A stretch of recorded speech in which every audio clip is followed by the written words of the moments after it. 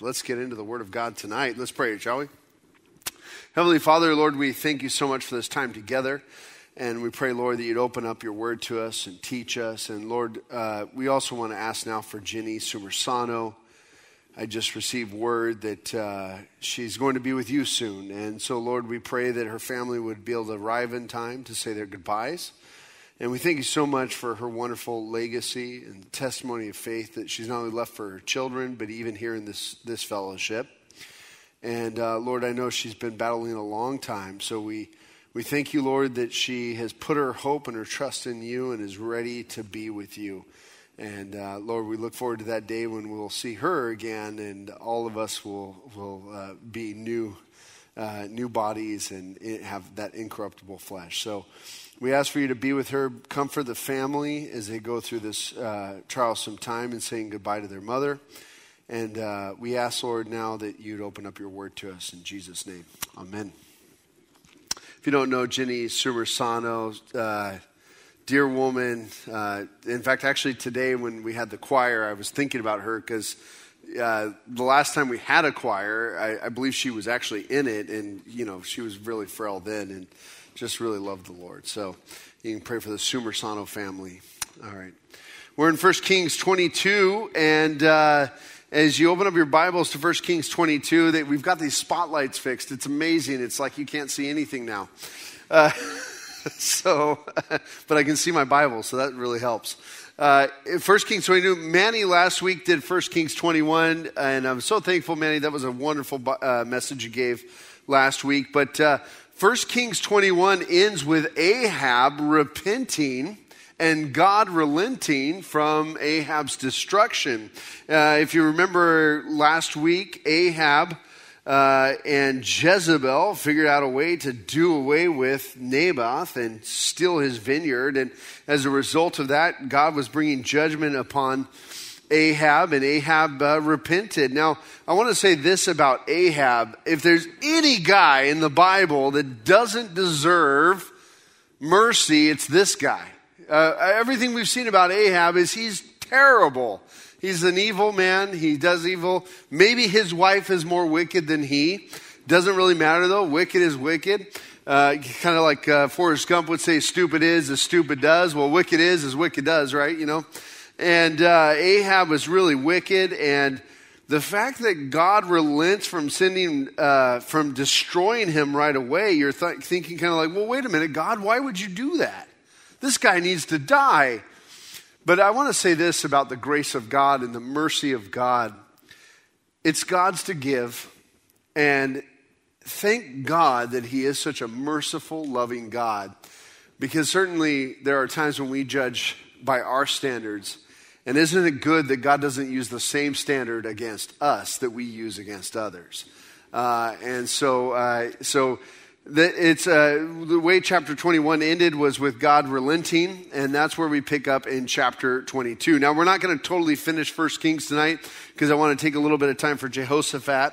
But 1 Kings 22, verse 1, now 3 years passed without war between Syria and Israel. Then it came to pass in the third year that Jehoshaphat, the king of Judah, went down to visit the king of Israel. Now, I'm going to stop there for a minute. In 2 Chronicles 18, 1 through 2, and I forgot to give my text to the computer back there. So 2 Chronicles 18, 1 through 2.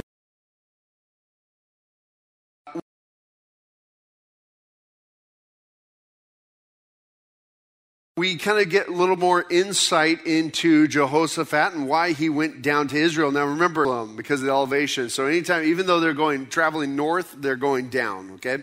Well, in 2 Chronicles 18, 1 through 2, we read, Jehoshaphat had riches and... there we go. Thank you, guys.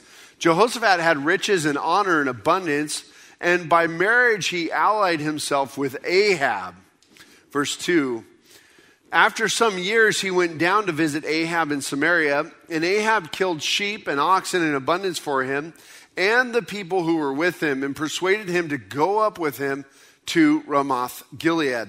Now, 2 Chronicles chapter 18 is basically the companion story to here in 1 Kings 22. Most of it's very, very much the same.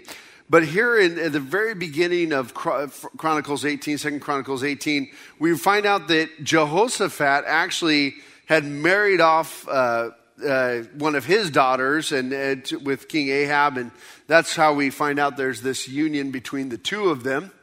And Jehoshaphat has gone down to Israel to be with King Ahab. And notice what King Ahab does, though. He killed sheep and oxen in abundance for him and the people who were with him. He makes a great feast, a great dinner, has a great time with Jehoshaphat, the king of Judah. And then he brings up an issue. See, if you remember when Syria had attacked, they were supposed to give back Ramoth Gilead when they were defeated, but they didn't. So Jehoshaphat brings up this idea of helping, Ahab brings up this idea of having Jehoshaphat helping him retake Ramoth Gilead. So going back to 1 Kings 22, verse 3, we read, "And the king of Israel said to his servants, 'Do you know that Ramoth in Gilead is ours? But we hesitate to take it out of the hand of the king of Syria.'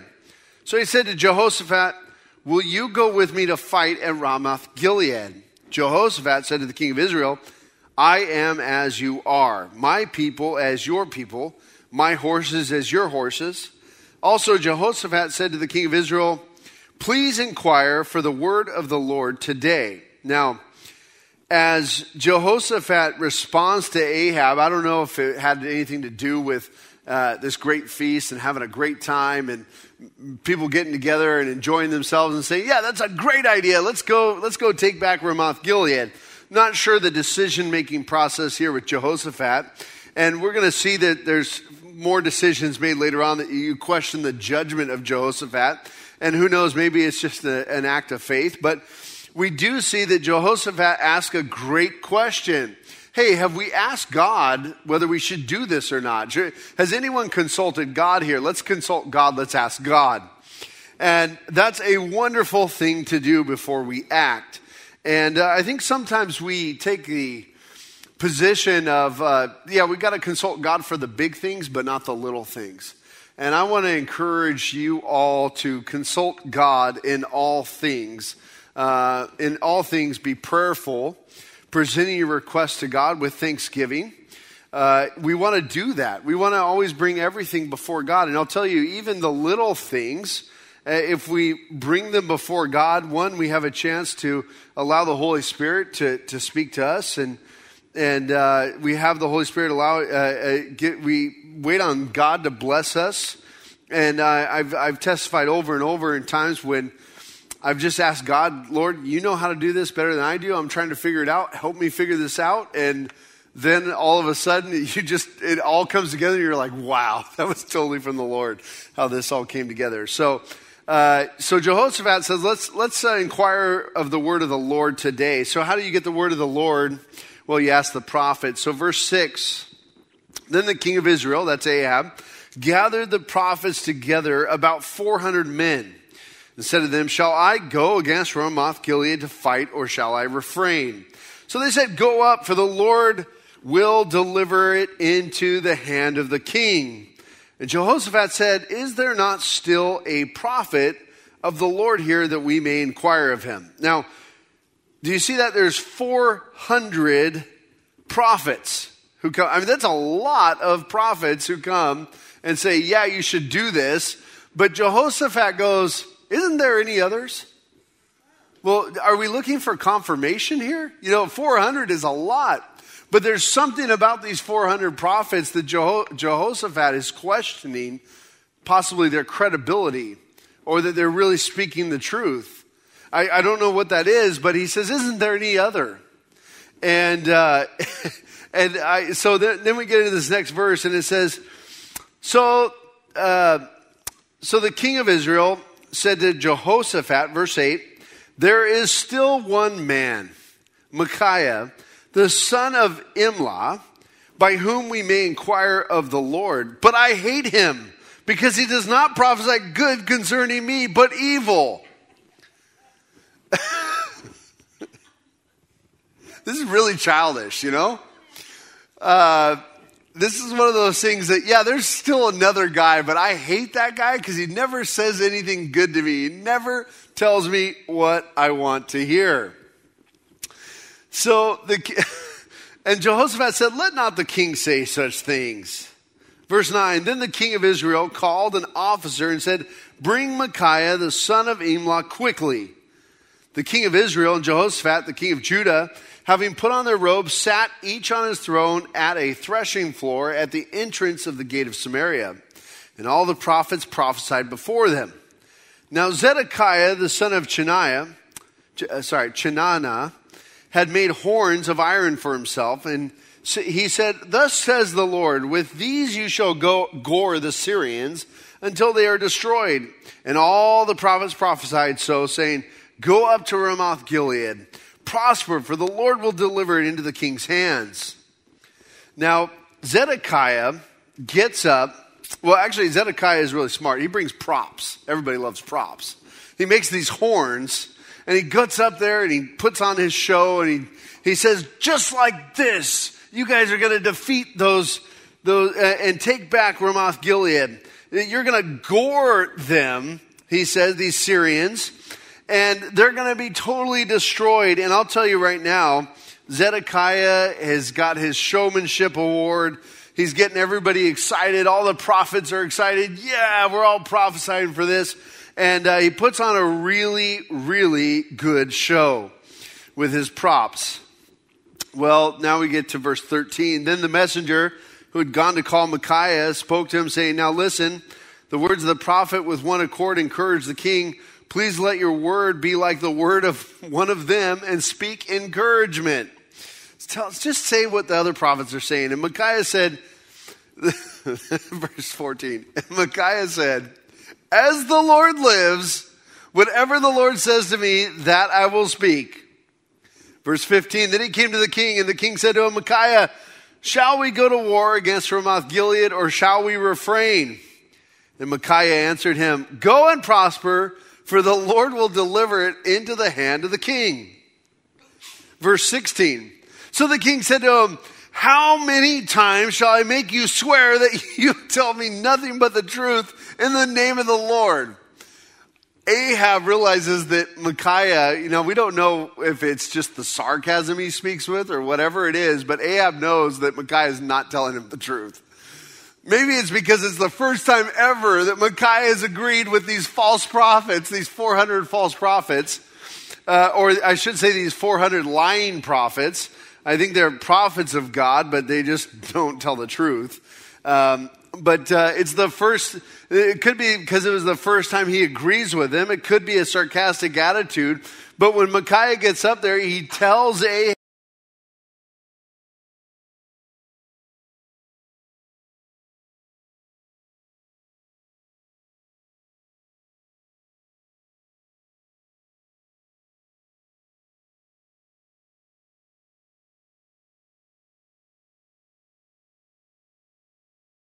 here, and he always gives him a word from the Lord, so that's why he's never encouraged by Micaiah. But when he finally brings Micaiah, and Micaiah just says, fine, go up, do whatever you want, you're going to do it anyway. He says, how many times have I told you to tell me the truth? And now he's upset that Micaiah doesn't tell him the truth. Jeremiah 17 verses 5 through 9, if you want to turn there. Jeremiah chapter 17, verses 5 through 9. Oh, nice job. I was going slow and you actually beat me there because I was thinking you would have trouble, Bethany. 17, 5 through 9 says, thus says the Lord, cursed is the man who trusts in man and makes flesh his strength, whose heart departs from the Lord. Next verse. For he shall be like a shrub in the desert, and shall not see when good comes, but shall inhabit the parched places in the wilderness, in a salt land which is not inhabited. Verse 7. Blessed is the man who trusts in the Lord, and whose hope is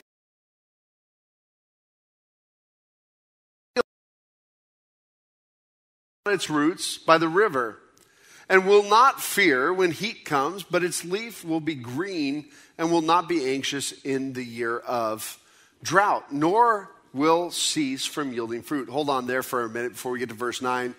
So these first few verses give us a curse and a blessing.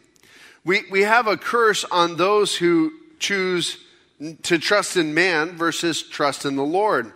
And what we see about the one who trusts in the man that is cursed is we see that he's not only departed from the Lord, but he's like this little shrub in the desert. And Jeremiah gives us this picture of this shrub that's in this parched wilderness, this parched desert. I just imagine this dry lake bed and this one little shrub growing on it. And we were out in the Mojave National Preserve last spring. When it was the girls' spring break, we decided we would do the off-road trip across the Mojave National Preserve. We took 3 days to drive off-road, 200 miles off-road, and it was an event, I'll tell you that much. We were dirty at the end of it, but it was fun. We had a good time, did a lot of off-roading. But towards the end, you go across this giant dry lake bed, and you don't want to get off the lake bed because the sulfurous terrain is so corrosive to your frame, the body of your truck or vehicle, that it can just cause rust and all those sorts of things. So other than letting my 14-year-old take her turn at driving on that dry lake bed, which she did a really good job. She's a way better driver than my oldest daughter.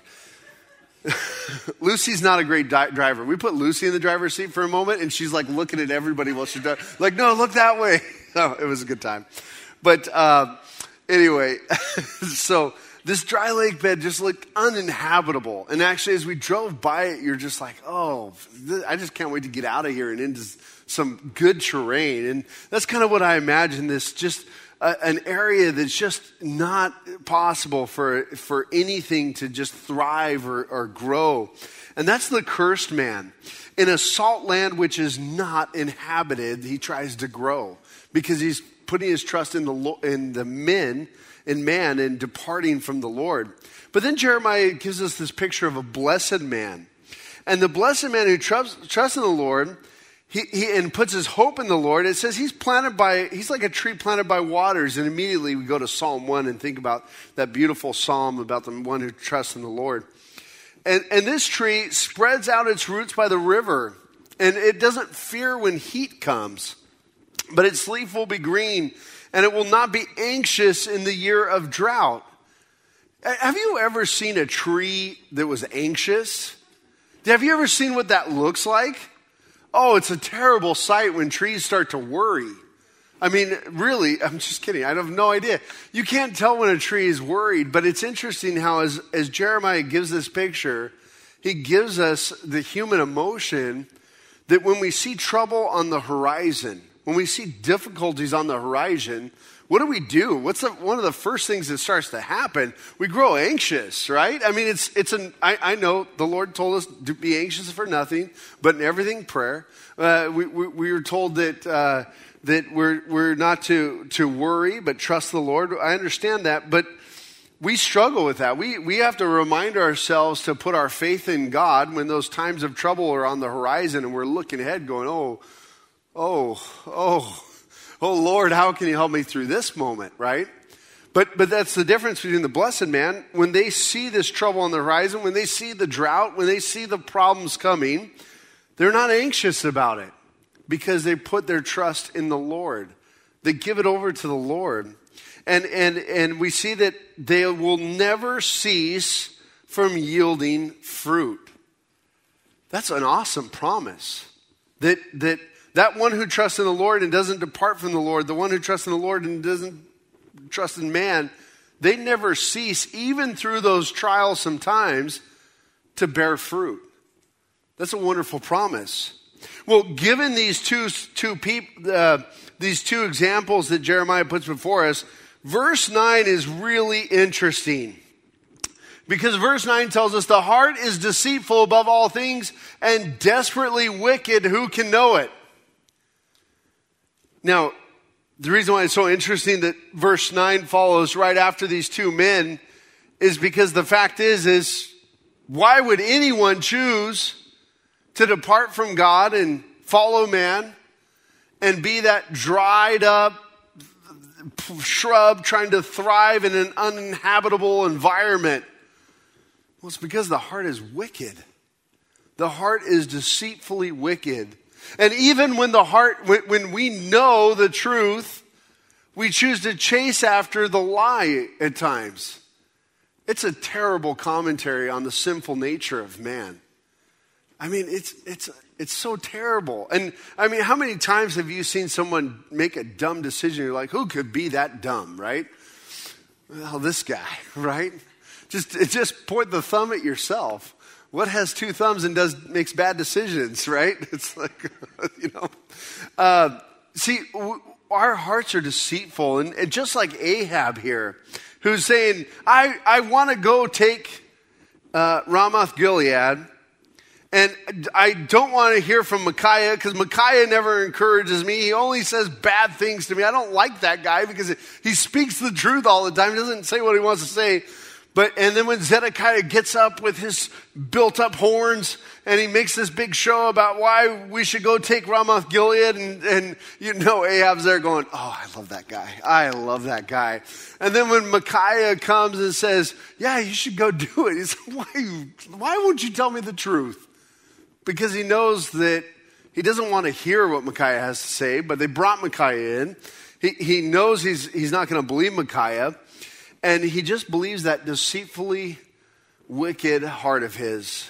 2 Timothy 4, 3 through 5, we read from Paul with instruction to Timothy. He says, for the time will come when they will not endure sound doctrine, but according to their own desires, because they have itching ears, they will heap up for themselves teachers, verse 4, and they will turn their ears away from the truth and be turned aside to fables. But you be watchful in all things, endure afflictions, do the work of an evangelist, fulfill your ministry. Interesting that Paul gives Timothy this instruction that there is a time coming where there will not only be apostasy, but there'll be actually people calling themselves to be these Christians or calling themselves a part of the flock of God, but they won't endure sound doctrine. They don't want to have anything to do with it because it's too convicting, maybe. I don't know. Maybe it doesn't tell them what they want to hear. It doesn't agree with all the desires of their flesh or what they're chasing after.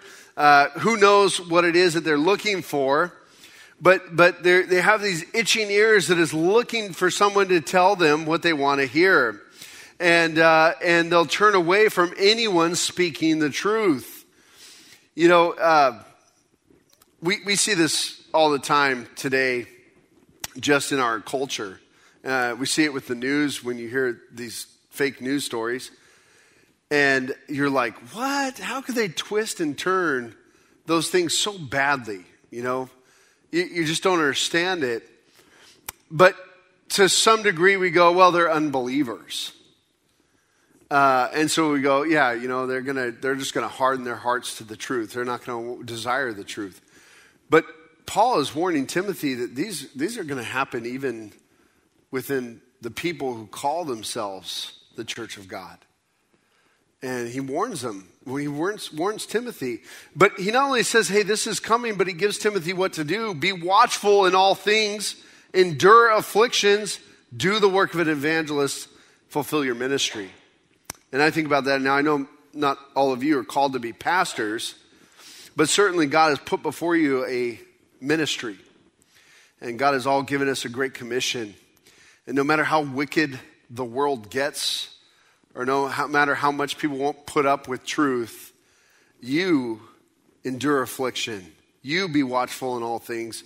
You do the work of an evangelist. You fulfill your ministry. Be faithful with what God's called you to do. You trust in the Lord. Don't depart from him. And even in that drought coming, you're going to bear much fruit. So don't be like Ahab who looks for what he wants to hear.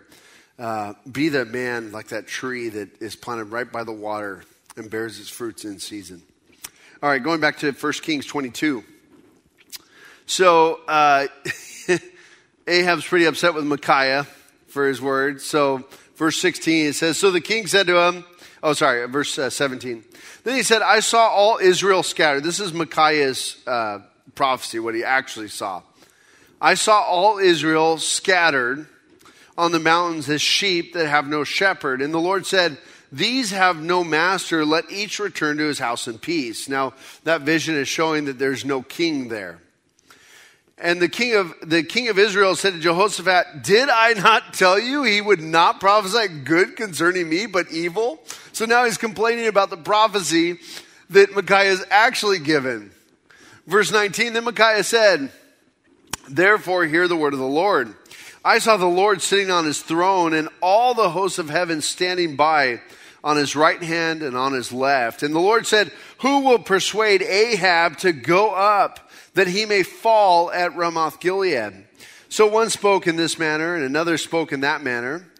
Then a spirit came forward and stood before the Lord and said, I will persuade him. The Lord said to him, in what way? So he said, I will go out and be a lying spirit in the mouth of all his prophets. And the Lord said, you shall persuade him and also prevail. Go and do so. Therefore, look, the Lord has put a lying spirit in the mouth of all these prophets of yours, and the Lord has declared disaster against you. Verse 24, now Zedekiah, the son of Chenaanah, went near and struck Micaiah on the cheek and said, which way did the Spirit from the Lord go for me to speak to you? So I'm going to stop there for a moment. So Micaiah gives this vision from the Lord, and it's this picture that he opens up for the 400 lying prophets and the king Jehoshaphat and the king Ahab, the king of Israel and the king of Judah. And it's such an interesting passage. Like I said, the Old Testament, Kings has some great things in it that you're like, wow. But it's the Lord on his throne. Now, anytime we see, I saw the Lord sitting on his throne, I always want to pause there just for a moment and say that throughout Israel's history, whenever a prophet sees God, he sees him on his throne. Even when kings die, all these things. And just one thing I want to encourage you with, no matter what goes down on our earth, or what things you may deal with the culture, with your own households, with whatever trouble might come, the Lord is on the throne, and nobody moves him off the throne. He's totally in control of the situation. And how wonderful it is for Micaiah to have seen the Lord on the throne. I can't help but wonder if that's one of the reasons why Micaiah could be so faithful, even though the king of Israel hates him. The 400 lying prophets hate him. Everybody hates him because he speaks the truth. But yet there he is speaking the truth because he sees the Lord on the throne. Well, he saw the Lord on the throne, all the hosts of heaven standing by his right and on his left. Now, it's hard to say. I think the lying spirit and those on his left, I wonder if those on his left is really a reference to the unfaithful or the fallen angels, and those on his right are a reference to the faithful and holy angels. Because certainly this time we know, and still to this day, we know that the angels present themselves before God. In Job, we read in chapter 2 of Job. Sorry, I want to make sure I get this right.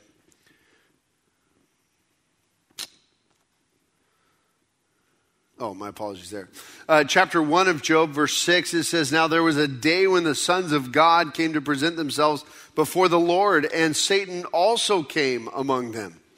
And of course, in the opening chapter of Job, we have this keyhole, looking through a keyhole at heaven. We see that Satan actually presents himself before God, and God asks Satan where he's been, what he's been doing. Not that God doesn't know, but he asked him to give him an explanation, and that's where Satan brings up Job, and we see that God gives Satan permission to afflict Job.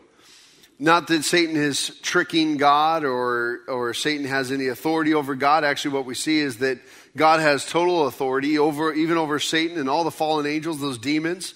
But God will use all these things for his good and perfect purposes.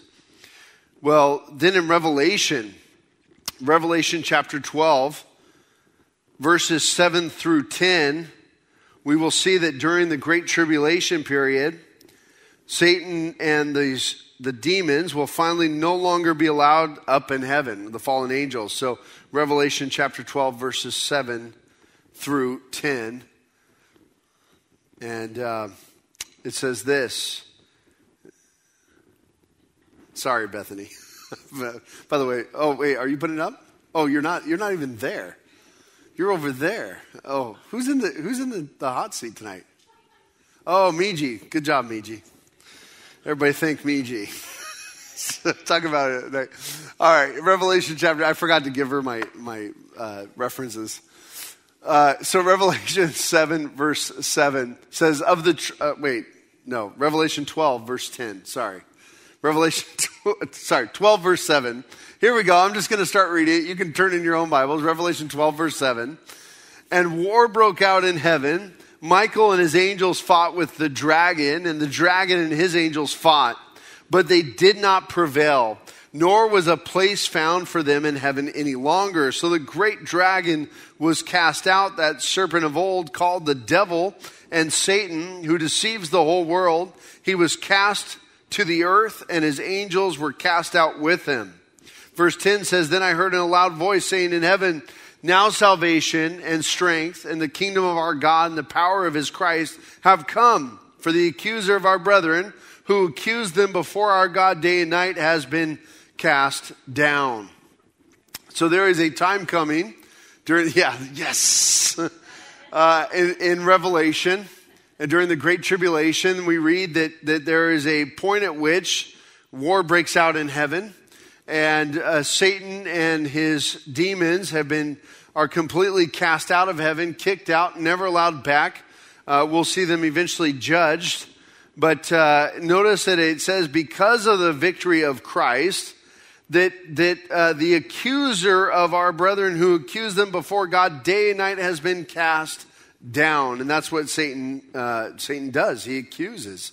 He just constantly accuses all the brethren.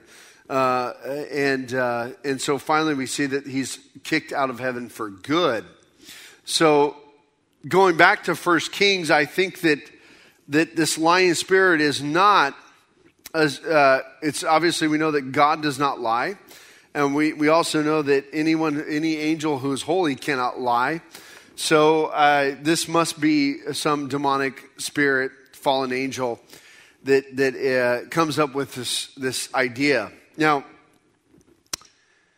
I want to say this, that Satan, this is a real wonderful picture to Satan and the fallen angels about what they really think about man.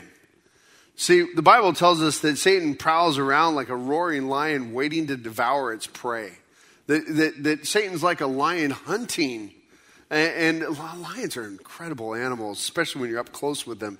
You get fear when you're up close with a lion because you're just like, this animal is so powerful. It's just designed to be a predator. It's designed to kill. And so the picture of Satan just hunting, stalking the believers is a very powerful image of what Satan is to us, that he's an enemy.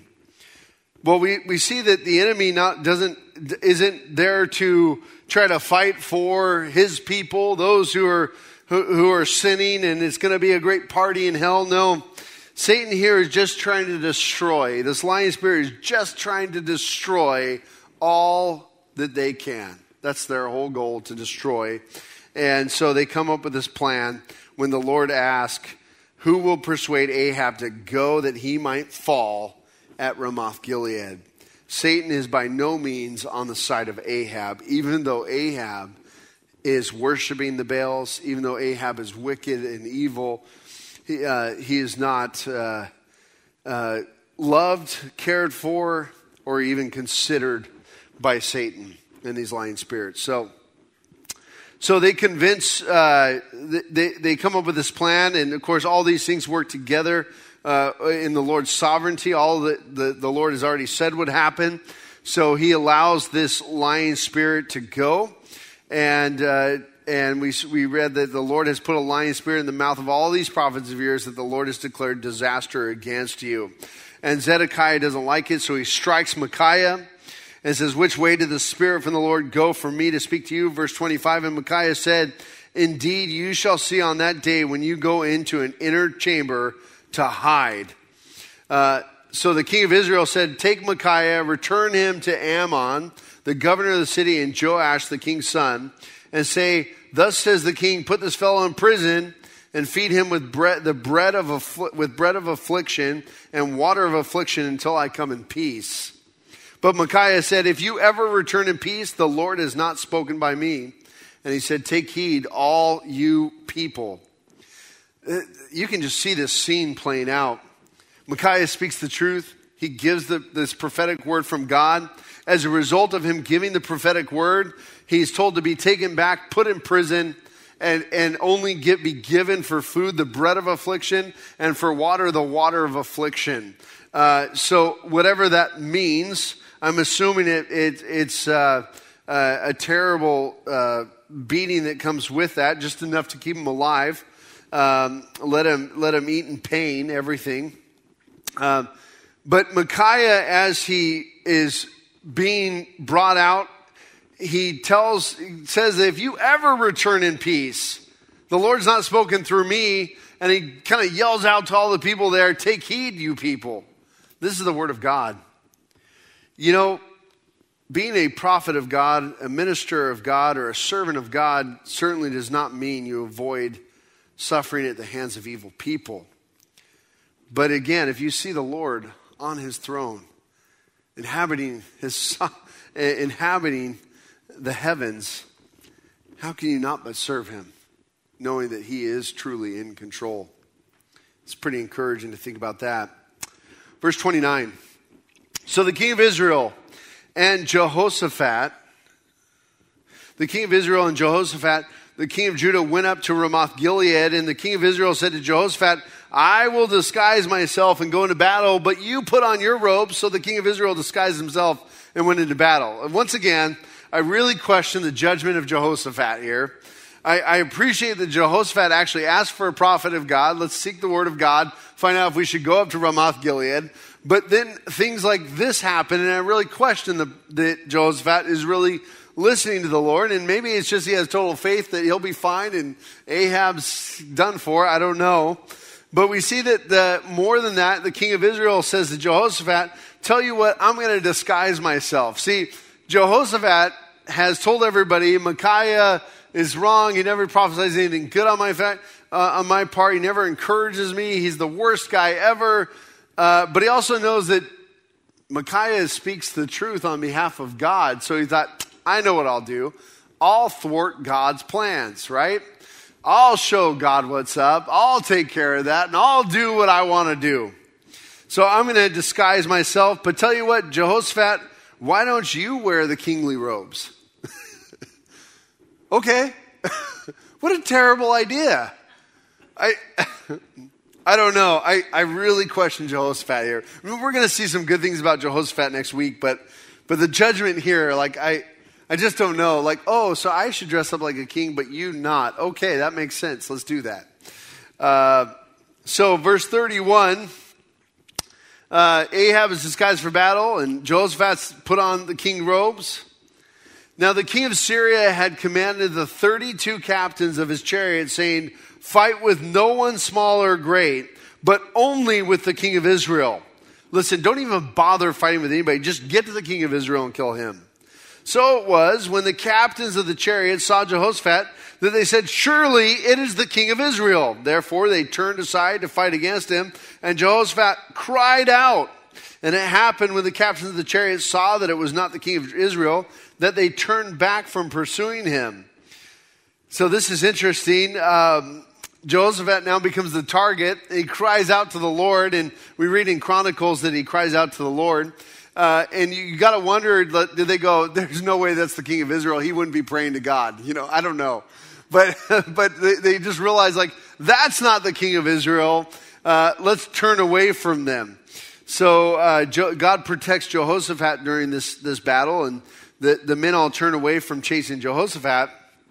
And verse 34, now a certain man, I really wish we had this man's name, drew a bow at random, hold on guys, at random, okay, I'm going to put the air quotes there, and at random, and struck the king of Israel between the joints of his armor at random. So he said to the driver of his chariot, turn around and take me out of the battle, for I am wounded. Now, let me just talk about this random archer and the random shot that splits right through. Man, what a lucky shot, right? This little missile just went right through the perfect spot in the chink in his armor, went through the joints of the armor and struck Jehoshaphat, so he started bleeding out.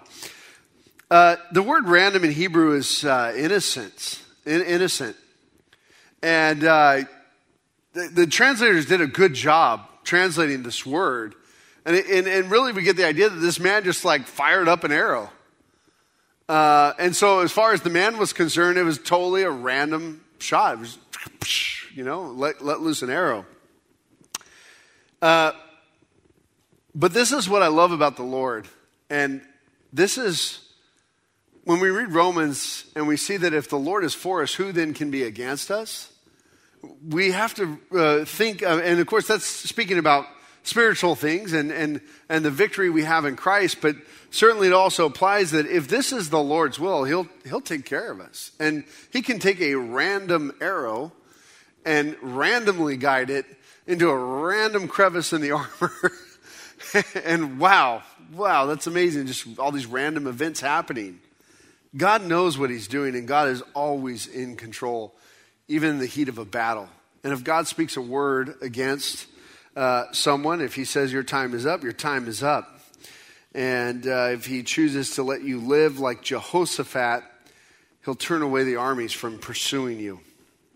And it's sad that Ahab, even though he had this incredible victory over the king of Syria 2 chapters ago, had forgotten that already.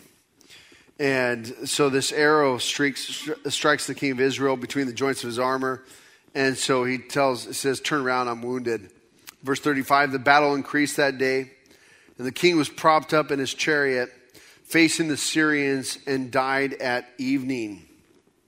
The blood ran out from the wound onto the floor of the chariot. Then as the sun was going down, a shout went throughout the army, saying, every man to his city, and every man to his own country, just like Micaiah had prophesied from the Lord. Verse 37, so the king died and was brought to Samaria, and they buried the king in Samaria. Then someone washed the chariot at a pool in Samaria, and the dogs licked up his blood, while the harlots bathed according to the word of the Lord which he had spoken. Of course, that word was in 1 Kings 21:19. And it says, and you shall say to him, thus says the Lord, have you killed and also taken possession? And you shall say to him, thus says the Lord, the place where the dogs, you'll die in the place where the dogs licked up the blood of Naboth, shall the dogs lick your own blood. And so this Ahab meets his end, and just as God spoke, so the dogs were licking up his blood in this place. You know, what an interesting picture. Verse 39, now the rest of the acts of Ahab and all that he did, the ivory house which he built, and all the cities that he built, are they not written in the book of the Chronicles of the kings of Israel? So Ahab rested with his fathers, then Ahaziah, his son, reigned in his place. Last thing I want to say about Ahab. This wicked man is remembered for his ivory house and all the cities that he built. That's it. Well, have you guys gone over and seen that beautiful ivory house? Have you guys seen all those wonderful cities that he built lately? Oh yeah, they're gone. All of his legacy. In fact, the only legacy Ahab's really left with is who not to be, what not to do. He's an example of evil and wickedness in the scriptures. Ahab is an example of a rebellious person, an evil individual, one who goes against God, and he meets his end, never trusting the word of the Lord. He just rejects God altogether.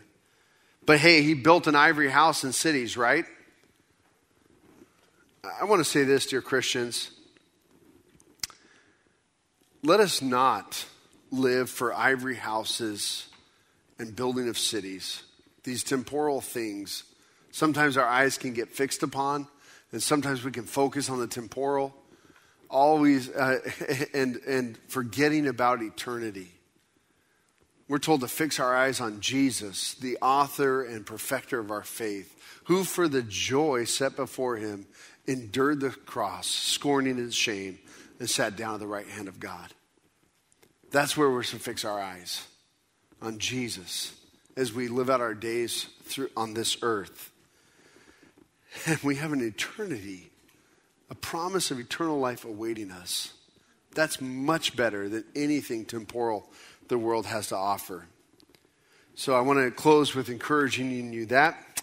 Let's go ahead and pray, and we'll finish for tonight. We'll pick up with the end of 1 Kings, I guess, next week. Yeah.